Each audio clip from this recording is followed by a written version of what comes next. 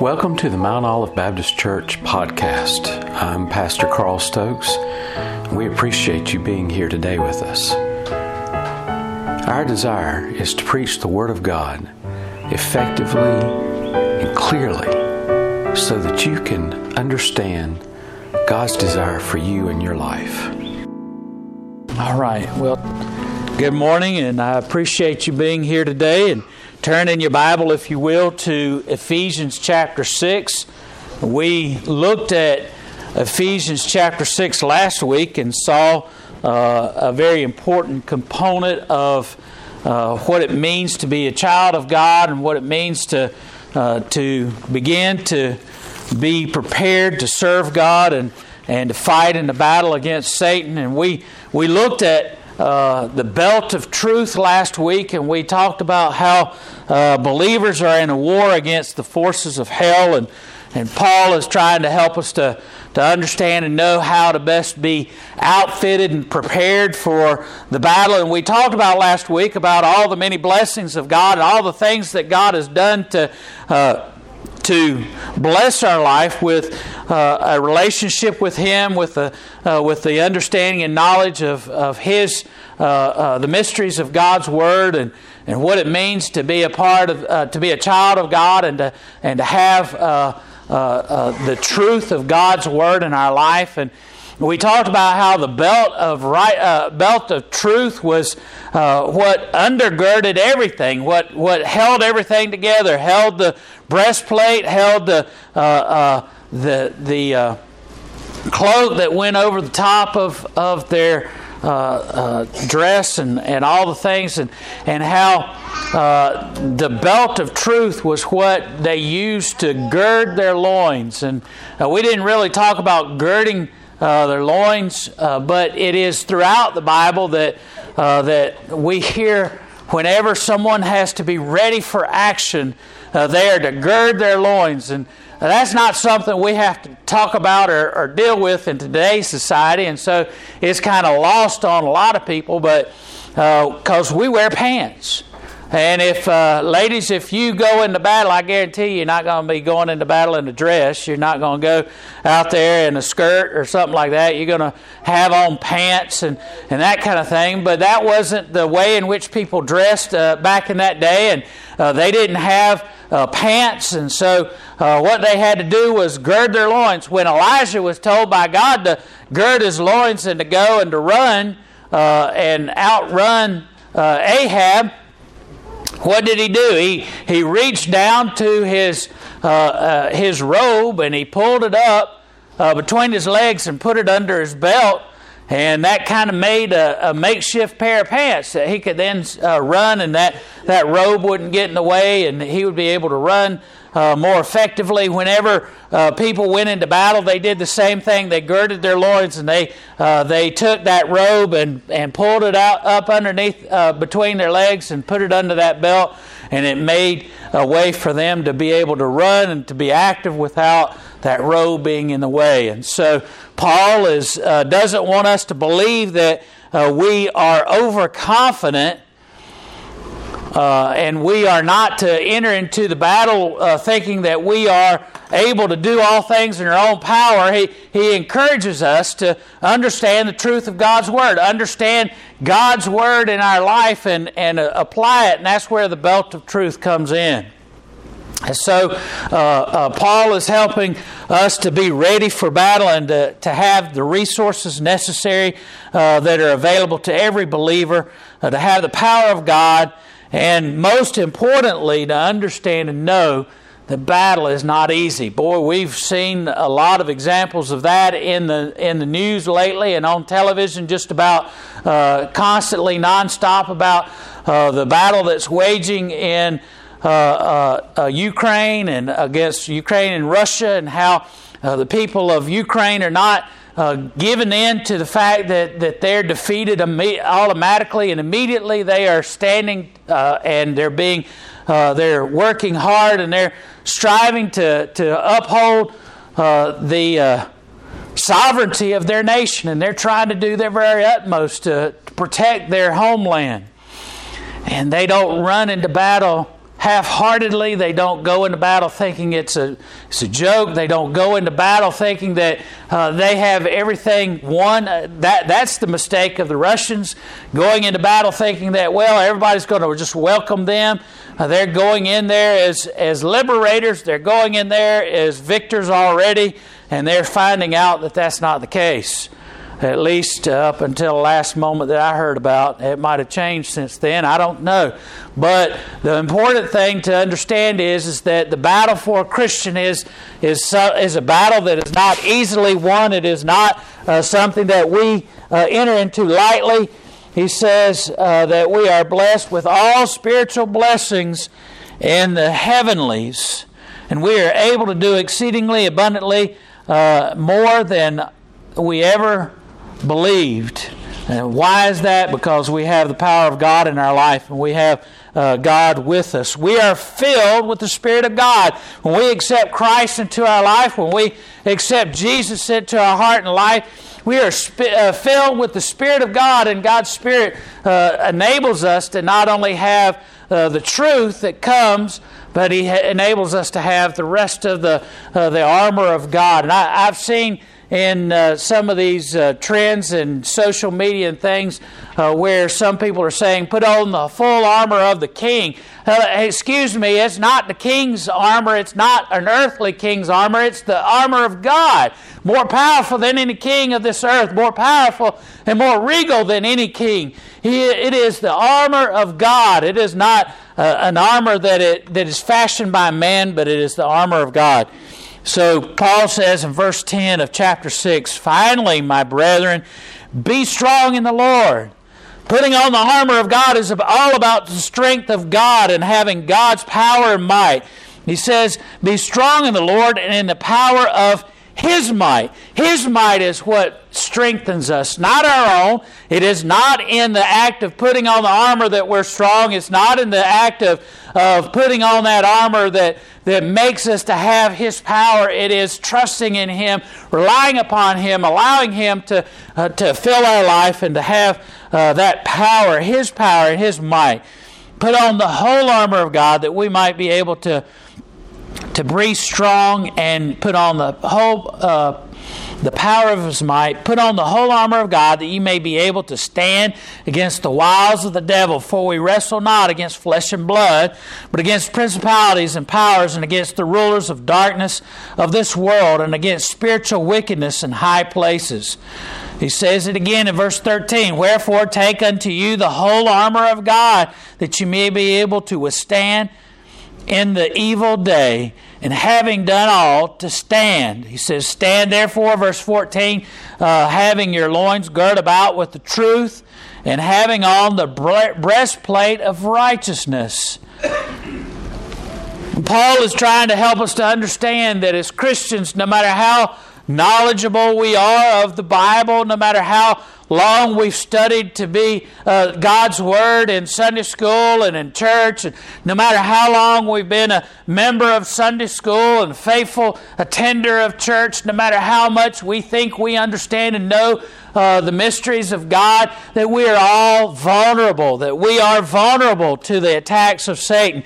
No matter how much we know and how adept we are in theology, no matter how solid we are of a foundation that we have in comprehension of God's Word, no matter how much you think you know about Scripture, you are still a potential loser in the battle, because it is a day-to-day battle. It is not something that we win and are able to proceed on in life as though we've passed a hurdle or we've gone up a stage in the game. It's not as though we have accomplished a task and then we don't have to worry about it any longer. It is a day-to-day battle. It is a battle that we must struggle against. It is a battle that we must contend with constantly. Luke chapter 14, verse 31 tells us that we should be aware of the enemy. It says,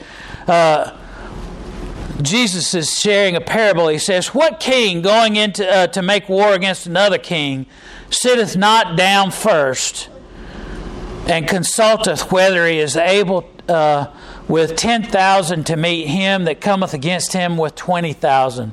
Or else while the other is yet a great far way off, he sends an ambassador and desires conditions of peace. So likewise, whosoever he be of you that forsaketh not all that he hath, he cannot be my disciples. We must do our utmost to be prepared for the battle, that we must be ready for the battle. We can't just simply say, oh, there's a battle, let's go out trudging it into it. We talked about the belt of truth last time, and that's all about commitment, of being committed to being ready. You don't put on the belt and just sit around and lazy around. That belt of truth is to prepare you for battle. It is to show your commitment to engage in the war, the battle that is coming. It means being ready. It means being prepared. We will win the battle. We'll win the battle against Satan when we get serious about the battle. And there is no limit to what God can do in our life. Now, the breastplate that we're talking about today is the breastplate of righteousness. He says to gird up your loins. In verse 14, he says, gird your loins with truth, and having on the breastplate of righteousness.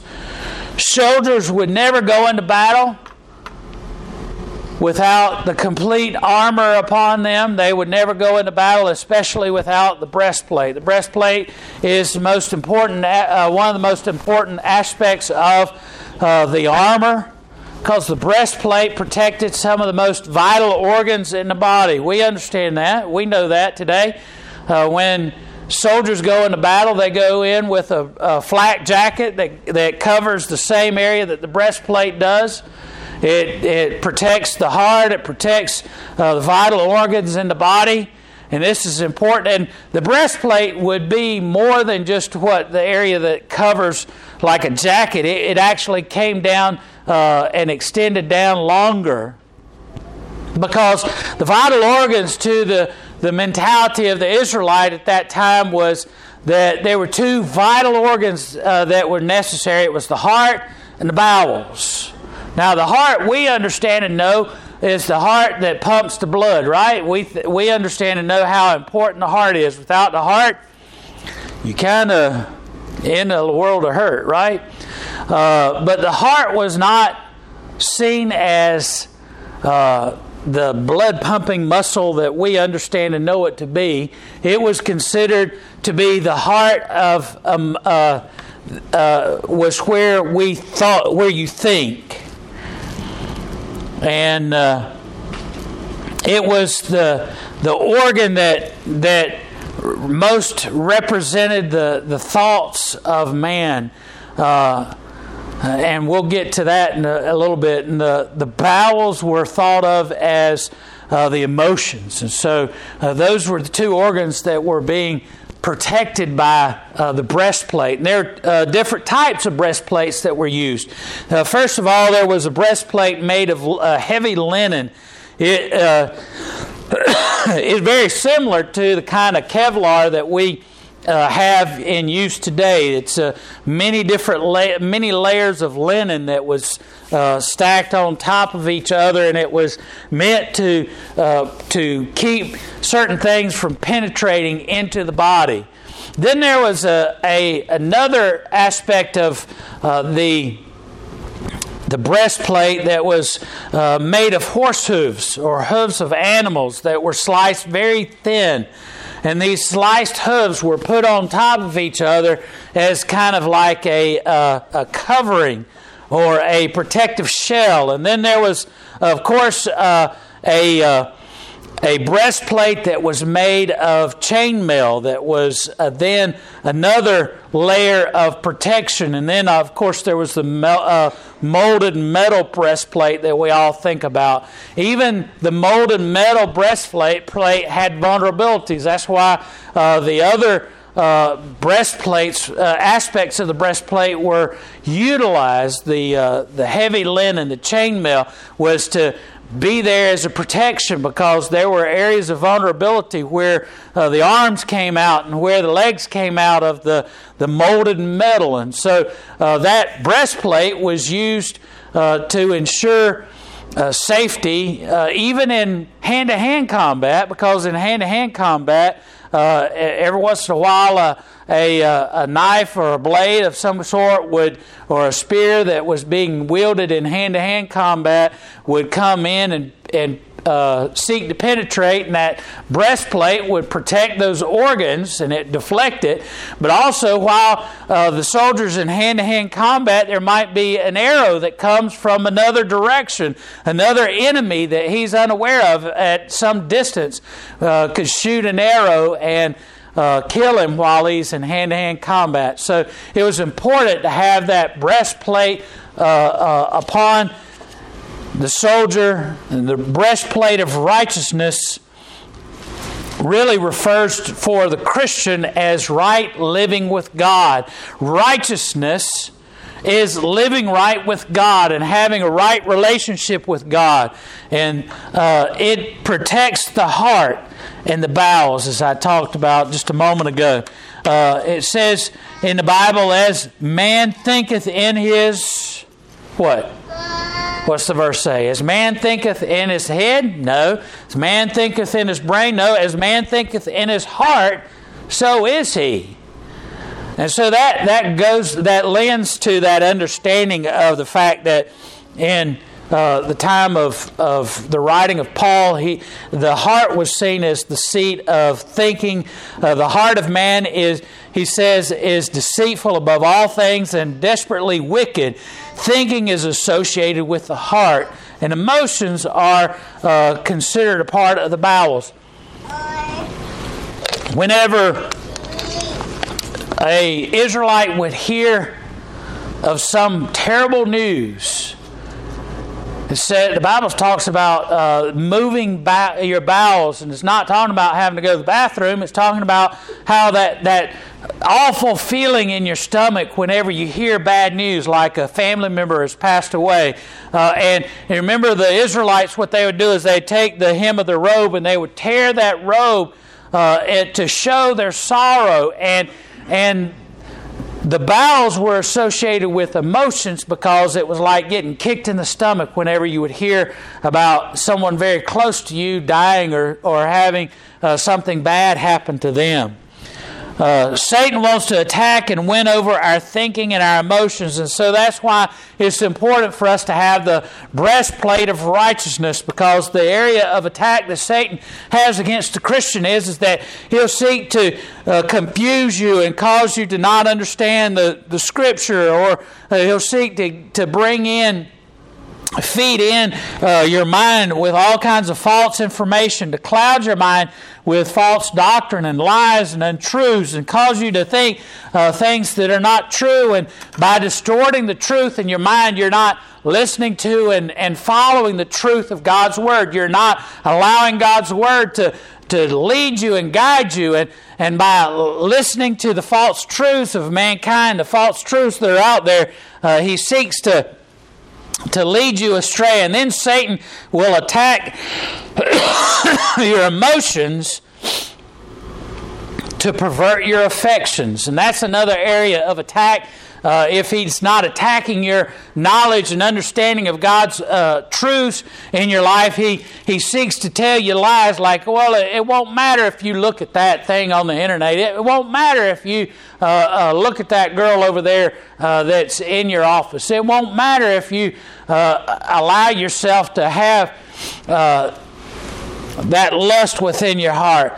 You have to protect your mind and protect your emotions from the attack of Satan. He'll try to confuse you and distract you with lust and desires and drives and affections and feelings to carry you away from the most important love that you are to have in your heart and your life, and that's the love of Jesus Christ, your love of God, and for you to understand and know the significance of the love of God upon your life, and what God has done for you, and the love that He's poured out for you in Jesus Christ, that love that He has given you, when you are focused on His love, when you're focused on His sacrifice for your sins, and when you are focused on that wonderful gift of salvation in Jesus Christ, it's hard for you to be willing to sin against God, to go against God. But if He's able to cloud your mind with the lust and the desires of this world, the cares and the concerns of this world,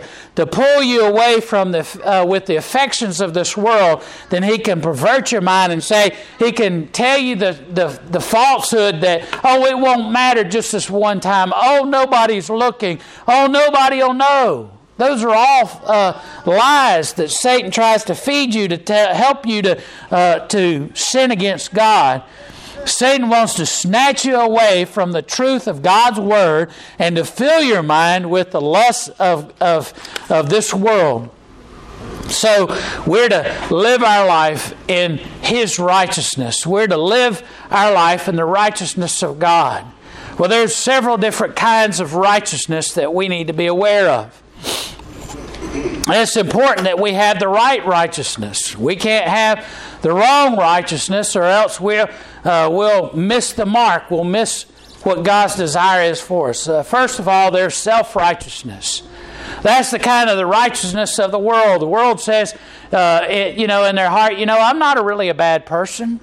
I don't go out here and rob the bank. I don't go out here and murder people. I don't go out here and steal from my neighbor from his shed and take his riding mower or anything like that. I'm a pretty good person. I work hard. I pay for everything that I've got, and I'm a pretty good person. I'm faithful to my wife. I do everything I can for my family.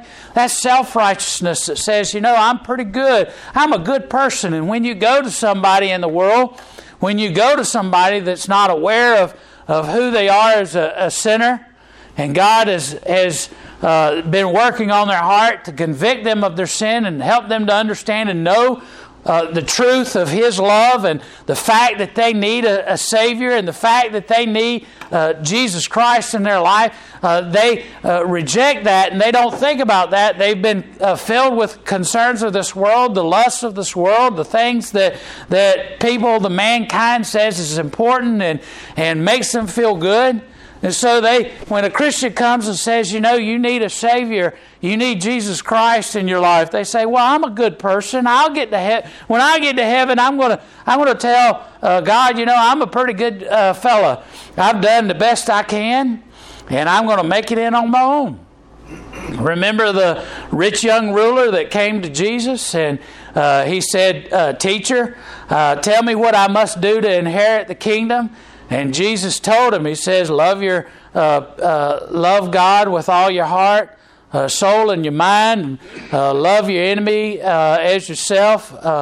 Be obedient to and respectful to your parents. Don't steal. Don't take the things that are your neighbors. And He says, I've done all that from my youth. Jesus, I've done that since I was a little tyke.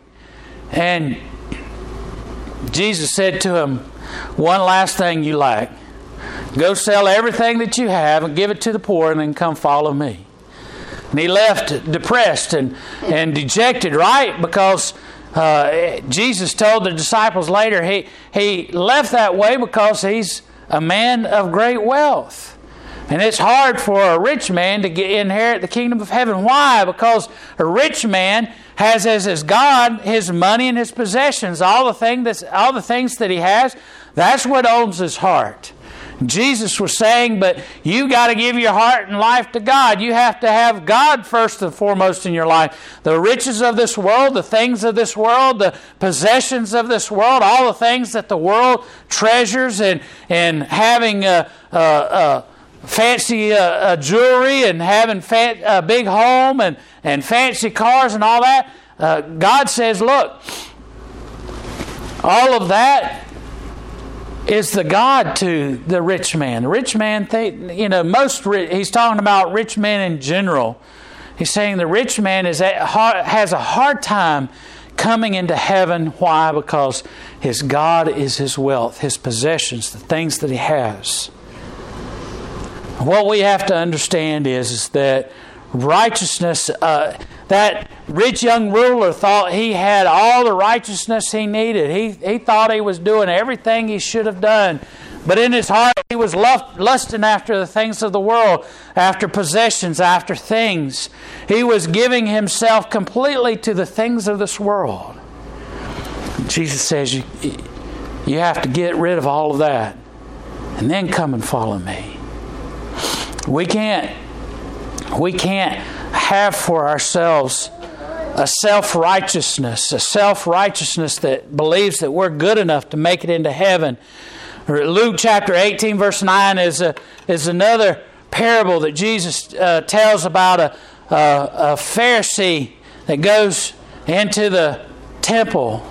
And then there is a publican who's weeping and pouring out his heart. Not even able to lift his eyes in his prayer. He's beating his chest, saying, "Forgive me." Pleading for forgiveness. And the Pharisee goes in and he says, "God, I thank you that I'm not like that publican over there. I fast twice a week. I give alms to the poor. I do everything I'm supposed to do. I keep the law. God, thank you that I'm not like him." Jesus says the publican's the one that went out closer to God, because he wasn't seeing all the things that he was doing and saying, "Oh, I'm good enough." He was saying, everything that I've done is, I'm not deserving of your love. I'm not deserving of your forgiveness. And we need to be in the same understanding that all that we are, everything that we do, our righteousness is not good enough. Romans 3:10 says, no one's righteous, no, not one. So we need to avoid self-righteousness. Then there's, secondly, the righteousness of Christ. Philippians 3:7. Paul, he's talking to the church at Philippi in Philippians, and there's been a battle between who is following the right person, the right one, and Paul's kind of been besmirched by some of the people there at the church at Philippi. And Paul says, look, if you want to talk about people that have done everything they should, he says, I am a Hebrew of Hebrews. From a very young age, Paul sat at the feet of a wonderful Hebrew teacher, a Hebrew scholar, and was able to go through all of his young childhood learning at the feet of this scholar. And he became a Pharisee. He says that in terms of steadfastness, of commitment, he says, I was a Pharisee and I did everything I was supposed to do. I even persecuted the saints, persecuted the ones that I thought were going away from God. He says, I've done everything I'm supposed to do, but I count it all as dung, as trash, as refuse, because it's not my righteousness. Paul says, my righteousness is useless, but Christ has given me His righteousness. He says, but what things were gained to me, those I count loss for Christ. Yea, doubtless, and I count all things but loss for the excellency of the knowledge of Christ Jesus my Lord, for whom I have suffered the loss of all things, and do count them but dung, that I may win Christ, and be found in Him, not having mine own righteousness, verse 9, which is of the law, but that which is through the faith of Christ, the righteousness which is of God by faith, that I may know Him and the power of His resurrection and the fellowship of His sufferings, being made comfortable unto His death, conformable unto His death. If by any means I may attain unto the resurrection of the dead. Not as though I had already attained, either were already perfect, but I follow after, if that I may apprehend that for which also I am apprehended of Christ Jesus. Paul was telling the church at Philippi, look, the righteousness of Christ that comes when we accept Jesus as our Lord and Savior, the righteousness of Christ, His blood being poured over my life, and when God looks at my life, when God looks at me, it's not my accomplishments, it's not my righteousness that He sees, but the righteousness of the one and only Jesus Christ, the only one who is able to pay for our sins, the only one who is able to atone for us. His righteousness is the righteousness that God sees. He who knew no sin became sin for us that we might be made whole, that we might be made righteous in Him. So this is imputed righteousness. God sees Christ's righteousness in us. This is righteousness that's given to us because of the gift of Jesus Christ, His gift on the cross for us. But that's not the only righteousness that we need to have. The last righteousness is the righteousness that is practical righteousness. Philippians 3:10 through 14 says, after Paul goes through all of that, and Paul talks about the righteousness that God gives us, he says, but I still press on. I still press on. What he's talking about is he says, I still struggle day in and day out to have the righteousness of God in my life. I learn. I do all that I can. I study God's Word. I do all that I can to daily apply His Word. He says, if by any means I might attain the righteousness unto the resurrection of the dead, not as though I had already attained, neither were already perfect, but I follow after, if that I may apprehend that for which also I am apprehended of Jesus Christ. Brethren, I count it not myself to have apprehended, but this one thing I do, forgetting those things which are far behind, and reaching forth unto those things which are before, I press toward the mark for the praise of the high calling of God in Christ Jesus. Paul says, I press on to have a righteousness that comes from study, from application of God's Word, of living and walking in the light, and growing closer and closer to God, of having His precious forgiveness in my life. The breastplate is on when we are living a righteous and holy life. And the standard of that which we must live is Jesus Christ Himself. The breastplate of righteousness is living a life of service to God, living a life of being devoted to Him, living a life of learning and understanding the righteousness of Jesus Christ in our life, and applying it and pressing on till that day in which we see Him face to face. That's the righteousness that we need. The righteousness of Jesus Christ and the righteousness of applying His Word in our life, daily working to growing in Him. Let's pray. Dear gracious Heavenly Father, Lord, I pray that You'd help us to have Your righteousness, the breastplate of righteousness, of being prepared and ready, of service to You, of being devoted to You, of living for You, and allowing Your precious blood to cover our life. Lord, help us to grow. Help us to be more like Christ each and every day. In Jesus' name we pray. Amen.